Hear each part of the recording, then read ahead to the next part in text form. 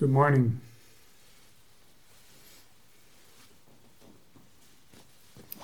Or evening for those in Europe. Thanks for joining. Yeah, Gunda, Renee. I can't see Hans, but I think Hans is in Germany too. Okay. This talk happens in the context of the ordination that will happen tomorrow morning on the front lawn of the Bodhisattva Center.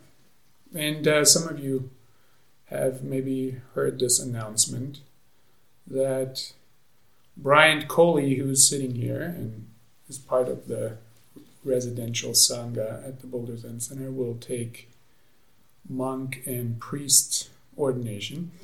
And Ray Louie, who's on the Zoom Sangha right now, will take the precepts in a lay ordination. So I think it makes sense for me to talk about that a little bit.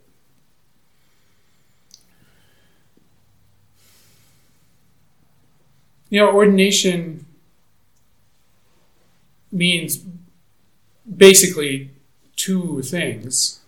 One is the giving and receiving of the precepts, of the 16 Bodhisattva Precepts.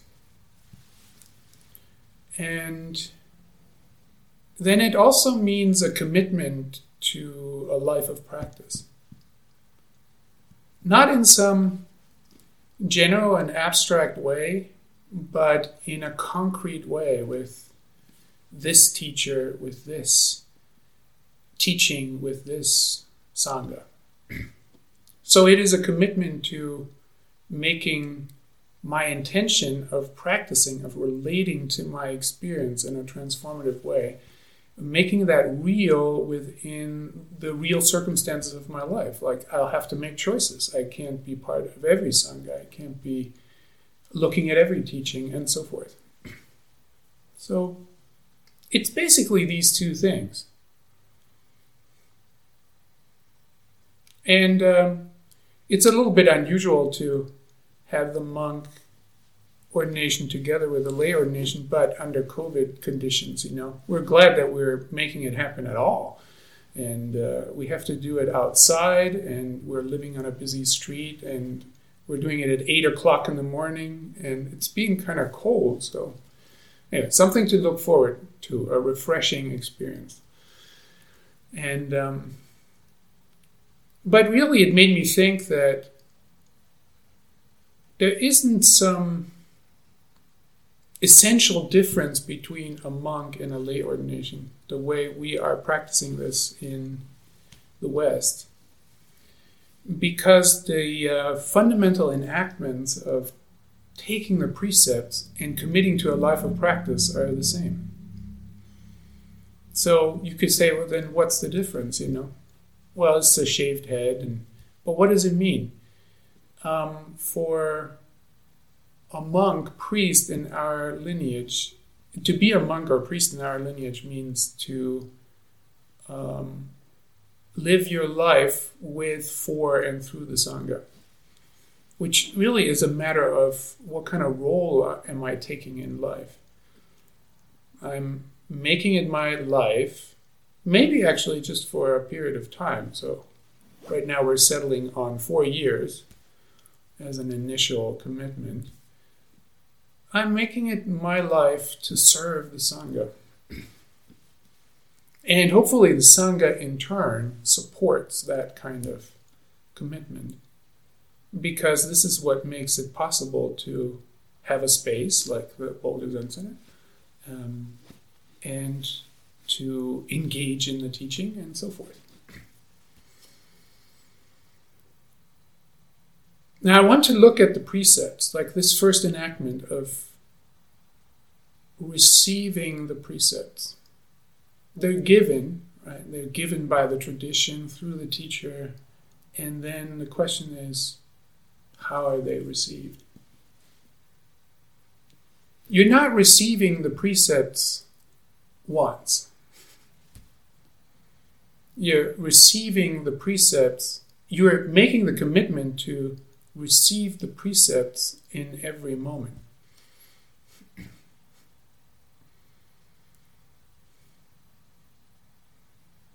So,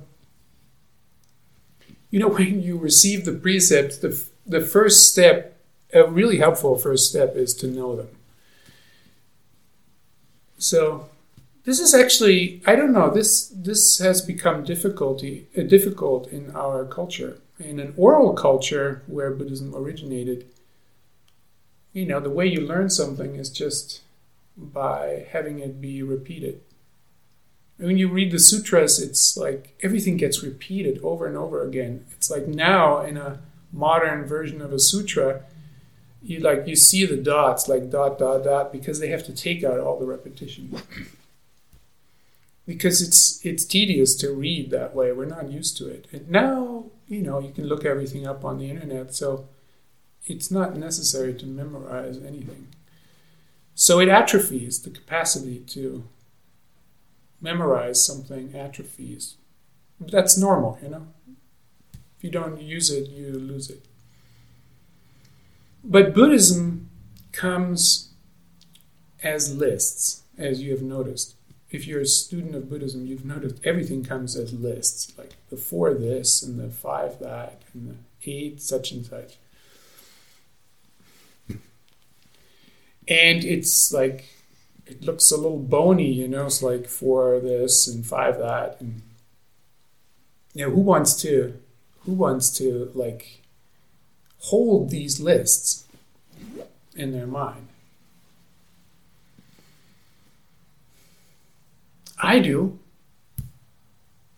I think it's a phenomenal teaching device. A list is a phenomenal teaching device because you can actually memorize it. It's like a mental enfolding and unfolding tool. Enfolding and unfolding tool. Condensing and expanding.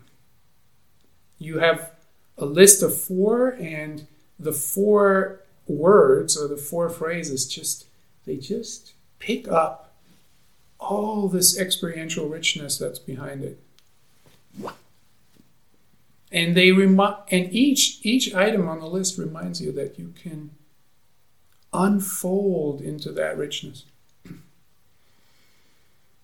And then you can contract it or condense it, and then you can put it in your pocket, so to speak, and walk around with it. It's phenomenal. So, if you want to study and practice the precepts, it's good to memorize them, really. Just as it's good to memorize the 4 Noble Truths or the Eightfold Path or the 5 Skandhas. It's a start. Ideally, when you listen to the teaching over the years, it just sinks in. You just know this list and that list, and the expanding happens. The teaching gets unfolded, and then you enfold it, and you have a little label for it. It's not about the label; it's about the unfolding. The label is just kind of like a trigger. Okay, so the 16 Bodhisattva Precepts are to take refuge in the Buddha, Dharma, and Sangha. And I'm not going to look at this too closely in this talk. But those are the first 3, the 3 refuges. And then there are the 3 purifying precepts. And the 3 purifying precepts are to refrain from unwholesome action. Or you could say to do no harm. To do wholesome action, or you can say to do good. And to live for the benefit of all beings. Yeah, it doesn't get more basic than that. Right? As it's said somewhere in the Dhammapada, it says, this is the teaching of all Buddhas. To refrain from unwholesome action, to do wholesome action, and to live for the benefit of all beings.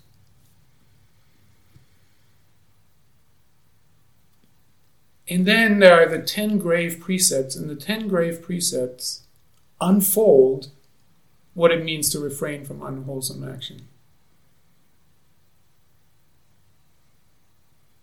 Not to kill, not to take what is not given, not to misuse sexuality, not to lie, not to intoxicate body and mind,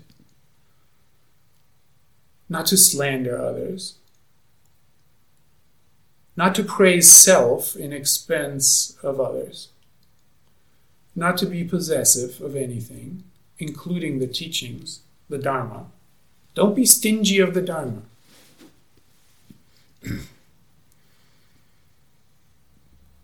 Not to harbor ill will, and not to abuse the three treasures. So there it loops back to the three treasures, not to abuse the three treasures, because you've just taken refuge in them. If I get to it, I'll make a little comment on that, because it's kind of obscure, abusing the three treasures. What's that about?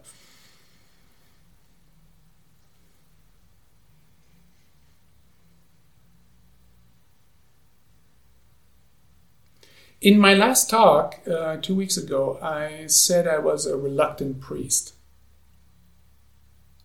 And I kind of surprised myself with saying it so publicly. It's like, here I'm sitting, with this stuff on, and tomorrow there's an ordination, and so am I doing this as a reluctant priest, like the ordination? No. So I want to say a little bit more about it. But I did say, instead, I'm an avid student of experience.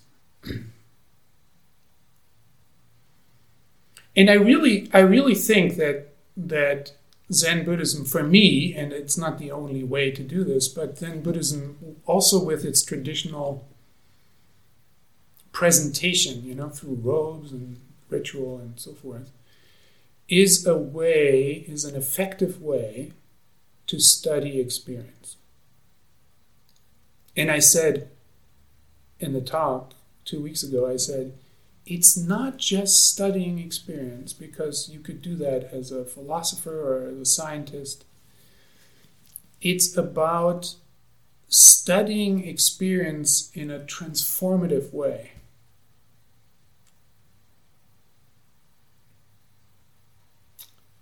The interest to study experience, when it's a Buddhist study, is infused with the intention to transform that experience. And you want to ask yourself if that's the case for you. What is your longing to transform your experience? This is the seed of practice. We are practicing to transform our experience. In order to transform our experience, we need to understand it well enough. And the direction of transformation is, you could say, what Suzuki Roshi calls the inmost request. At least that's my interpretation, my experiential interpretation of it. There's a longing, there is an inmost request. There is, sometimes you read in the koan literature or the Zen literature, to pacify the mind. How do you pacify the mind? So one way I am arriving at unfolding this is to say, this transformation is in the direction of liberation, wisdom, and compassion. This is our, and of course it's generalized, but this is our inmost request. Maybe for you, compassion is emphasized. Maybe for you, liberation is emphasized. But in my view, they're interrelated. You can't have one without the other.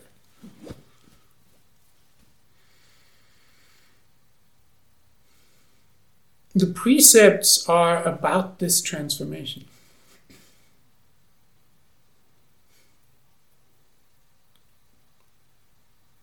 If the precepts are not about that transformation, they're empty. So when I say I'm a reluctant priest, maybe I could say I'm reluctant toward how our culture treats religion. Because in my observation, religion, the starting point for religion in our culture is belief. Here's the set of beliefs. Please believe this stuff, and then you can be part of this congregation, of this community. And what I'm emphasizing here is, when I speak about transformative phenomenology, I threw out that word 2 weeks ago. Phenomenology meaning studying your experience and then with the intention to transform it. This is not starting with belief. This is starting with not knowing. I don't know what this experience is really like. It's so complex, it's so intricate, it's so subtle. I can never reach it with words. That's okay. And yet I need to transform it. I know I need to transform it. So I'm going to study. And I don't have fixed beliefs about it. That's not the starting point. And hopefully it's also not the end point. So this is opening this is a truly open mind. An open mind toward how experience unfolds from moment to moment.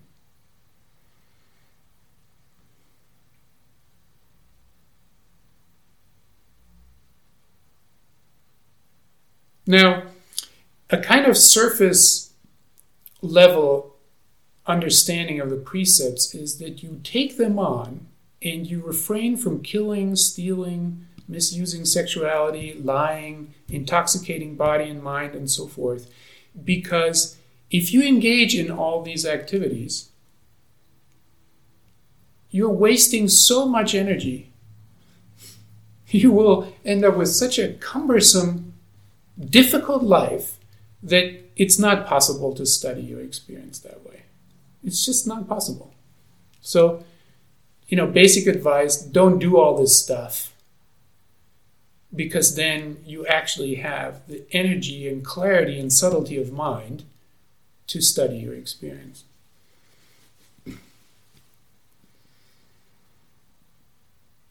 And you can watch out for whether that's true in your experience, because it's like when you break the precepts, you lose energy. When you hold and maintain the precepts, you gather energy. This is something to find out. Don't take my word for it. Is that true? This is something to verify in your own experience. But when you do something wrong, breaking the precepts, my experience is, let me talk about myself. When I break the precepts, my mind is occupied with that. When relationships are strained because of the breaking of the precepts, I'm investing energy in repairing that relationship or going around the difficulty, or it takes energy to deal with the consequences of breaking the precepts. Now, when you do it all the time, your life is a mess, period.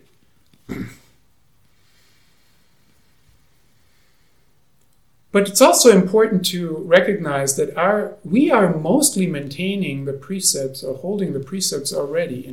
Those of us on this call right now, this Zoom call, hybrid Zoom Teisho experience, we're not killing people. We're not stealing stuff. We're not going around lying every day. So our study of the precepts becomes more subtle. We're already existing within the realm of the precepts, already making use of living a life that upholds us and others in a positive, energetic way.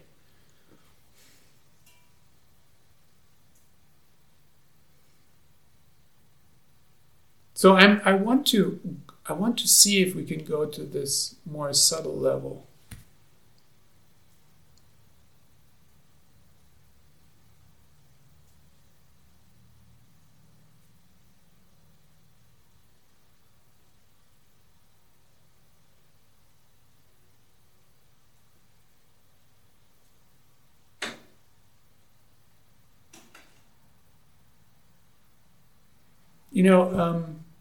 When you don't start with belief, you don't start with knowing what evil is.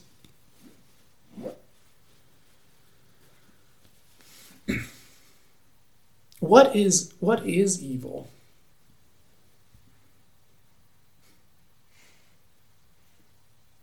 What is harm? Really, don't make assumptions about it. What is evil? How does evil arise in your experience? How does harm manifest?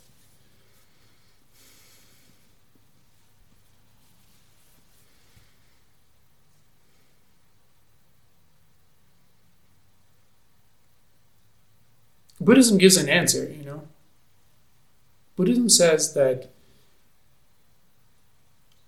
harm is rooted in 3 poisons: greed, hate, and delusion.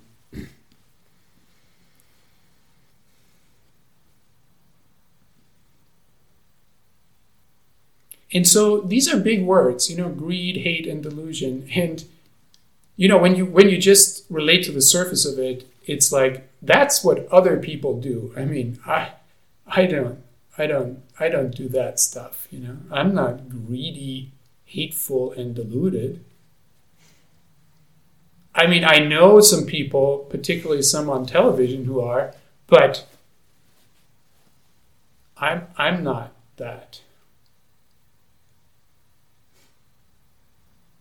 And yeah, if you read greed, hate, and delusion in these big ways, like what constitutes being really greedy? I mean, you have to accumulate billions, like some people in our society do, billions is inconceivable. But anyway, people do that. So is that constitutes greed?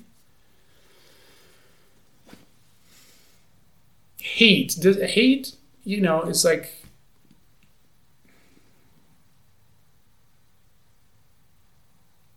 you have to be an anti-Semite in the 1930s in Germany to qualify for hate, or a racist in America or something. That's what the level of hate is before we start using that word. Or delusion, you really don't know left from right. No, it's actually really important to, again, do this study of experience. And the way I like to do it is I want to find out what's the gesture, the enactment, the body-mind enactment that is at the root of greed, hate, and delusion. And when you ask it this way, you will find that you carry those poisons right, in within you.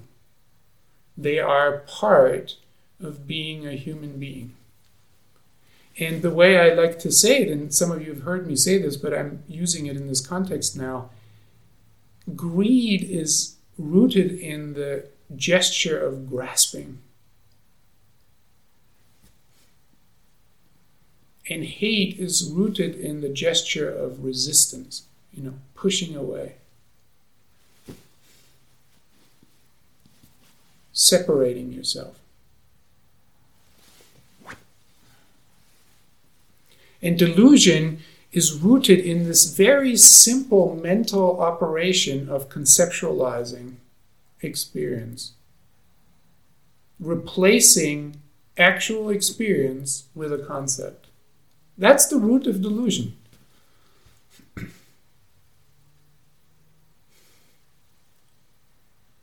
Instead of actually being in touch with what I'm experiencing, I go with what I already know.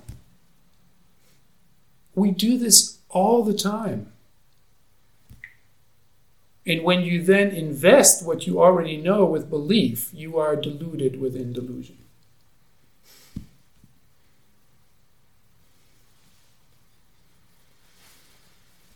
So, how does grasping, which is a normal gesture, you take something, you grasp it, how does that turn into greed? Well, when you can't stop taking it, when you repeatedly take it and then you hold it here, and then you can call that attachment. Now I and that thing that I'm grasping are not separate. Like, it belongs to me. It's me. I have to have this. If I don't have this, I am fear for my life. You take my job away, I think I die. You tax me more, oh my God.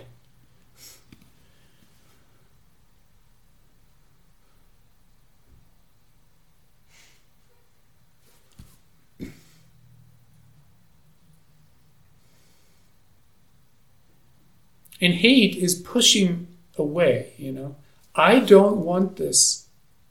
I don't want this. I don't want this experience. I want to separate myself from this experience. It's like sometimes the way I think about this is like when you push something away, if you stop doing it, like it really comes at you.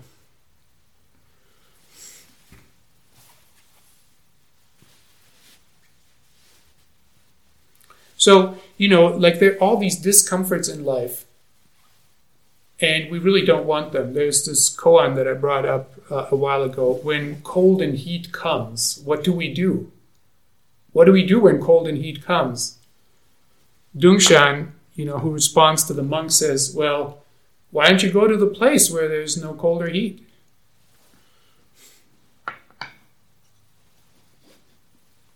Yeah, that's a real fantasy. Like, that's where I want to be, where there's no discomfort, where I don't have any unpleasant sensations.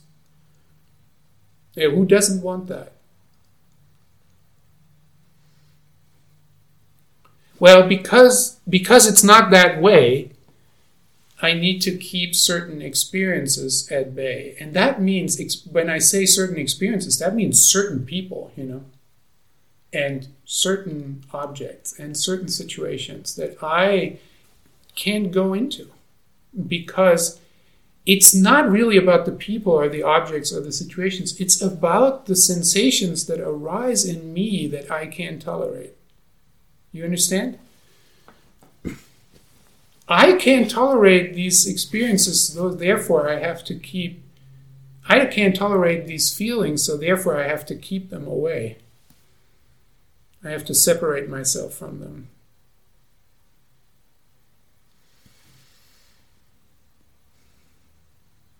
So look at the precepts of not killing from this point of view. Killing is rooted in resistance. It's like what has led human beings to kill each other? You have land and resources that I want. That would be in the greed department, but anyway, or in the need department, I don't know.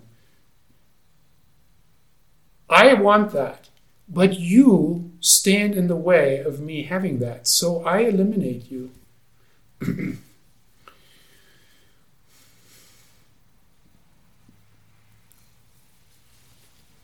Or, you are desiring my wife, and, I can't deal with that threat, so I kill you out of jealousy, That's considered a motive in the criminal department. And so forth, right? You can spell this out. It's always about getting rid of someone because they're standing in the way of what I want. So greed and hate, grasping and resisting merge. And there is this impulse to get rid of a part of my experiencing. No, I think I'm working with some, I call them ecological change agents. It's a group of people in the United Kingdom who are preparing for the next climate summit, which will be held in Glasgow. And so, I'm because it's my interest, as you know, but I'm involved with these ecological topics. I'm thinking about pesticides. Just recently, I was thinking about pesticides. And what is a pesticide? It's two things. It's side means, like in suicide means to kill. But, to see something as a pest is actually the first enactment. It's like, I see this as a pest, therefore I want to kill it. So we're in a situation now where this basic impulse, boy, these bugs are really nasty. They are diminishing our crops. We should kill them with pesticides. Where this mental posture has led to a situation where insects are now dying at a rate that has to get us frightened that in the foreseeable future, there will be no insects. Or nothing that compares to the abundance of insects that used to exist even still in the 70s. 50 years ago.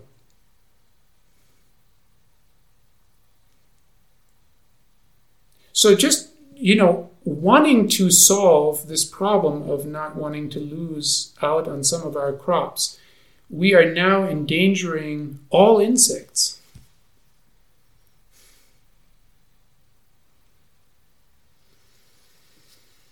The ramification of this posture of wanting to get rid of are vast.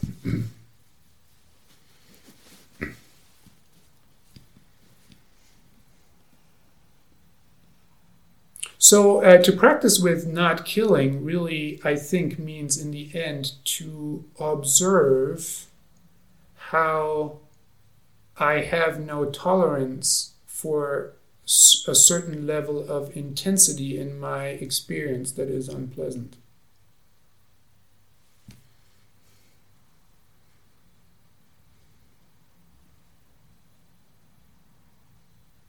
There's this way of speaking, like, I hate this. I do,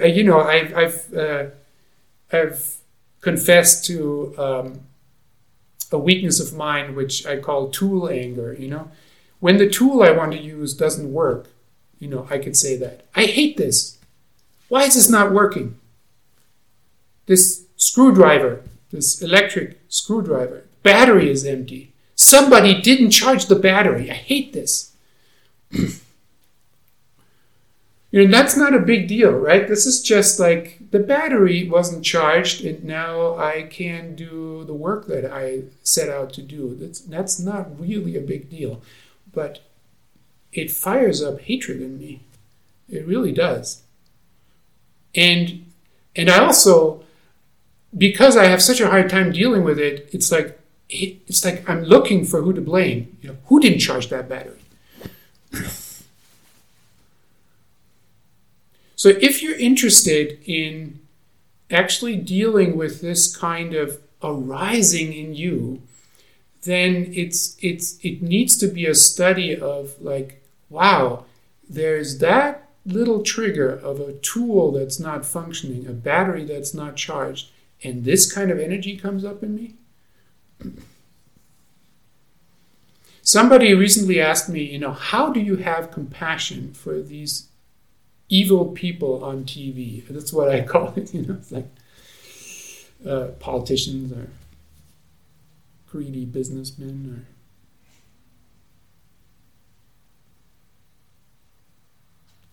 It's important that the degree of greed and hate is really different in different people. It's not like we're all the same.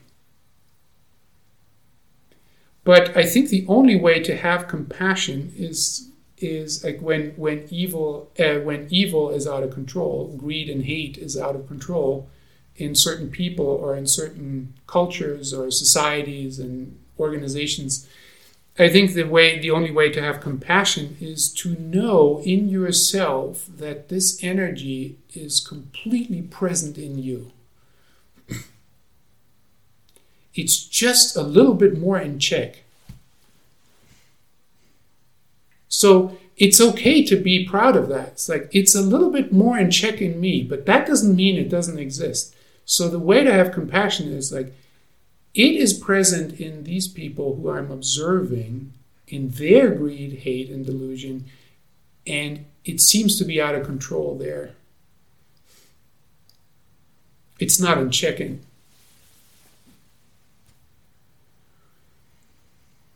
So this isn't like compassionately endorsing that, these poor people are having some problems that I have too. No, the scale matters. But, if you want to, because a number of people have spoken to me about this, I think if you don't want to lose the connection, it's that it is the same root.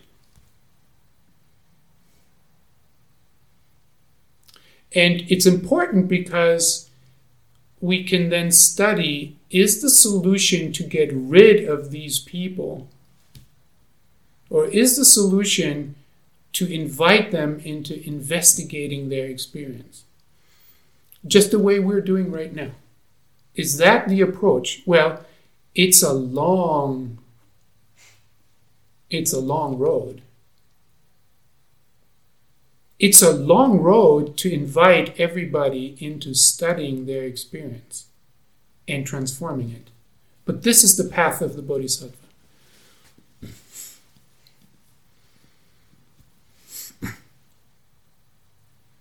And first of all, it is to invite ourselves onto that path, and then once we inhabit it more fully, then to extend it, to manifest it, and through that invite others. Like, Gandhi said, be the change you want to see in the world. Well, the reason that's an inspiring message is because it takes a lot of patience and resolve to walk that with integrity and not try to take a shortcut. Like, but we're going to, in the meantime, let's get rid of these people who are causing all the trouble.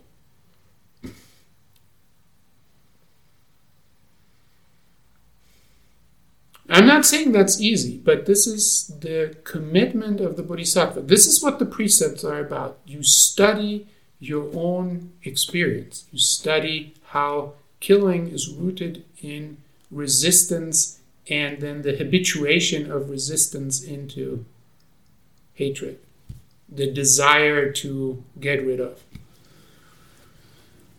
And you can do the same analysis, and I don't mean just thought analysis, but in your lived experience, not to take what is not given, the second precept, not to take what is not given. How is that taking what is not given? How is that rooted in grasping? The grasping that I know in myself. I want this for myself.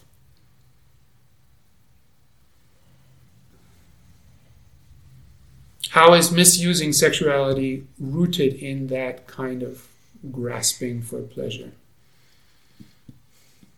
disregarding, misusing it means I want this pleasure and I'm disregarding how you feel.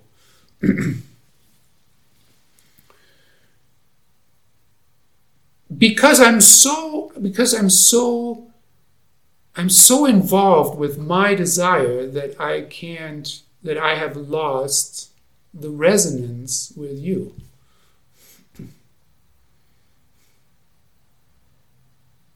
How is lying rooted in the resistance to what is or what actually happened? I don't want to believe this is actually what I did, so I'm going to lie about it. It makes me feel terrible that I did this, so I want to hide it.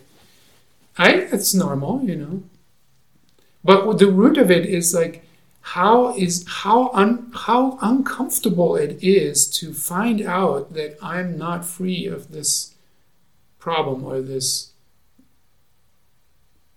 vice, this weakness. So I want to pretend it's not there.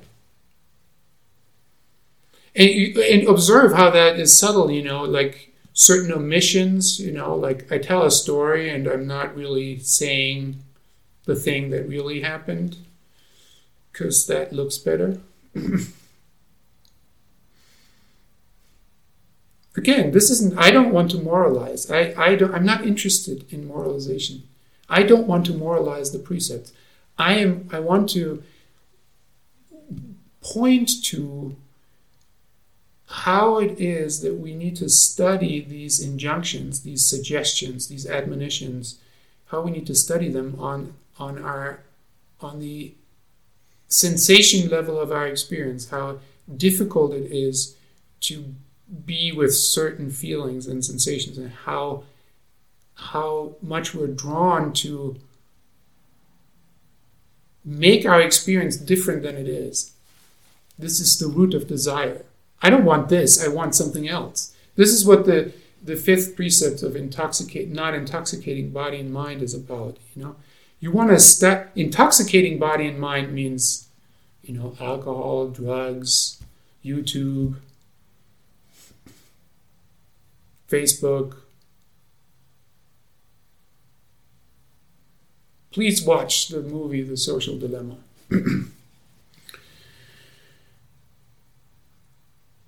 Okay, so at the root of intoxication is an addiction, is not wanting to have this experience that I'm having right now. And wanting a better experience instead. Like, there could be your desire to go on a vacation.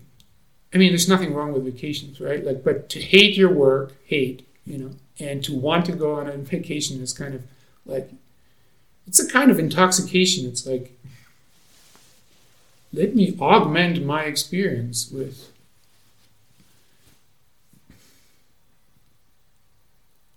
wishing yourself out of what you're experiencing. And then actually making it happen with, drugs or with distractions. Anything can be that intoxication. Okay, so that's enough, I think, material to clarify the approach that enough examples to clarify the approach that I'm suggesting to the precepts. To conclude, one last thought. Suzuki Roshi said something extraordinary. I'm just paraphrasing. But he said something to the extent that a realized mind, an enlightened mind, a Buddha mind, a mind that is rooted in its true nature, spontaneously holds the precepts.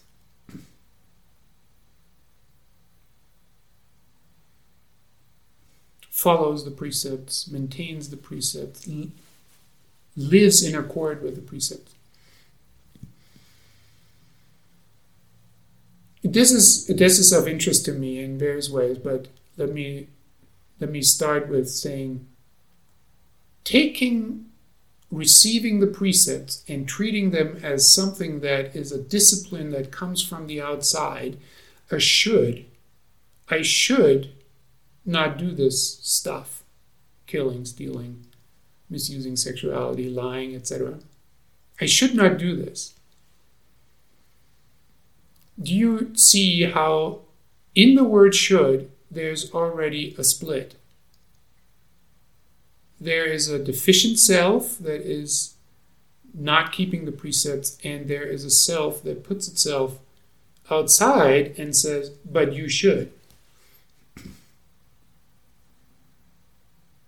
This is maybe a necessary starting point, but I'd like you to examine it. And one way to transform it could be to ask yourself if you want to maintain the precepts, or what part of you wants to do wholesome action and refrain from unwholesome action. If that part doesn't already exist, I think there's no hope. Buddhism says that mind already exists. That mind that manifests not killing, not taking what is not given, not misusing sexuality, etc., not slandering, not praising self, not being possessive, not harboring ill will. That mind already exists. It's like, how do you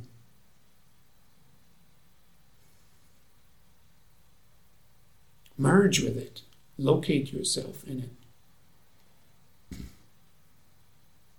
Well, one way to do it is like whenever there's straying, there's return. You stray, your practice is to return to it. You stray, your practice is to return. In this movement, the mind that spontaneously holds the precepts, as Suzuki says, gets strengthened and becomes more and more who you actually already are, but haven't fully noticed.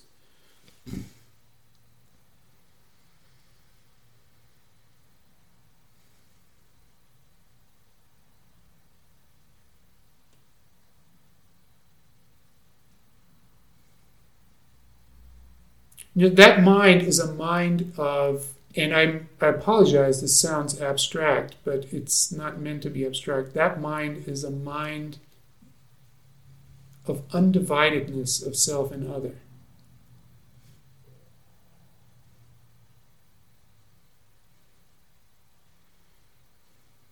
And we've been talking about that. The field of mind, the feel of the field of mind gets us into this territory where what appears seemingly outside there is actually, I feel that it's appearing in my mind. I feel that you are already what is the truth of my experience. Your presence right now is my experience. When what is present is already my experience and I'm learning to be at ease with it, why hate it or why hold on to it? Making a space in which experience as it is invited to come and go. This is a mind of non-interference, and of non-reactivity. Now, the reason we can talk about this is because we know it's possible. We all have the seeds of non-reactivity and non-interference in our own minds. It's not like it's alien, but it doesn't mean it's strong. So practice from this point of view is to water this seed. And that's what these purifying precepts are about, to refrain from unwholesome action. When it arises, I watch it and I refrain. I refrain from engaging in this energy of greed, hate, and delusion. And when the mind of non-reactivity and non-interference and allowing is there, I act in accord with it. I do wholesome action. Because that mind of allowing allows everyone, all beings, to be present. They already are present, you know? It's not like we're adding beings. No, they're already there. To respect that they're already there is the mind of non-interference. To respect that when all these beings are there, some of the feelings that arise in me will not be comfortable. When the bugs are there, there will be uncomfortable feelings. When the people who don't treat me well are there, there will be unpleasant feelings.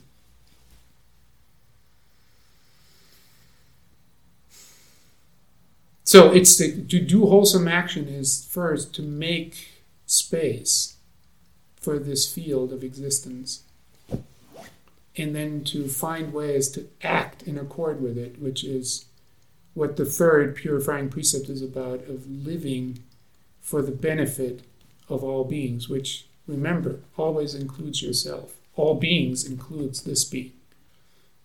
It's not self-sacrificing.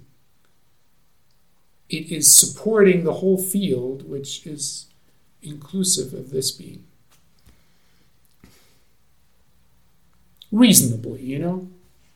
Reasonably supporting this being. Adequately, not greedily.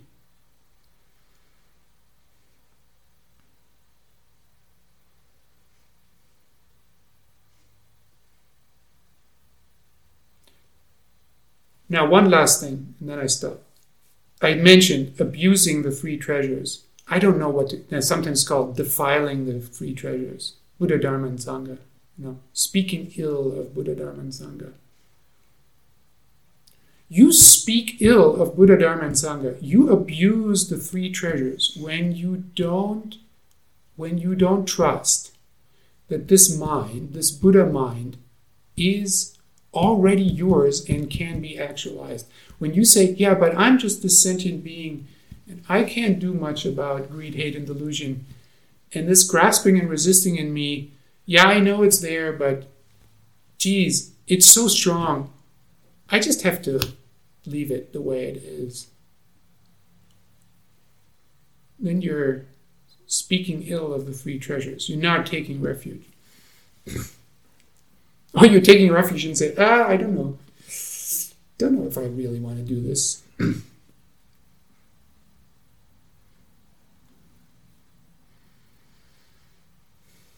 Because it's not an easy path.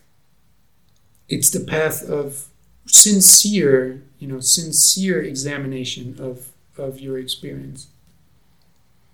And sincere honesty with how hard it is to be in a kind yet strong relationship with the seeds of, with the three poisons here in this body and mind.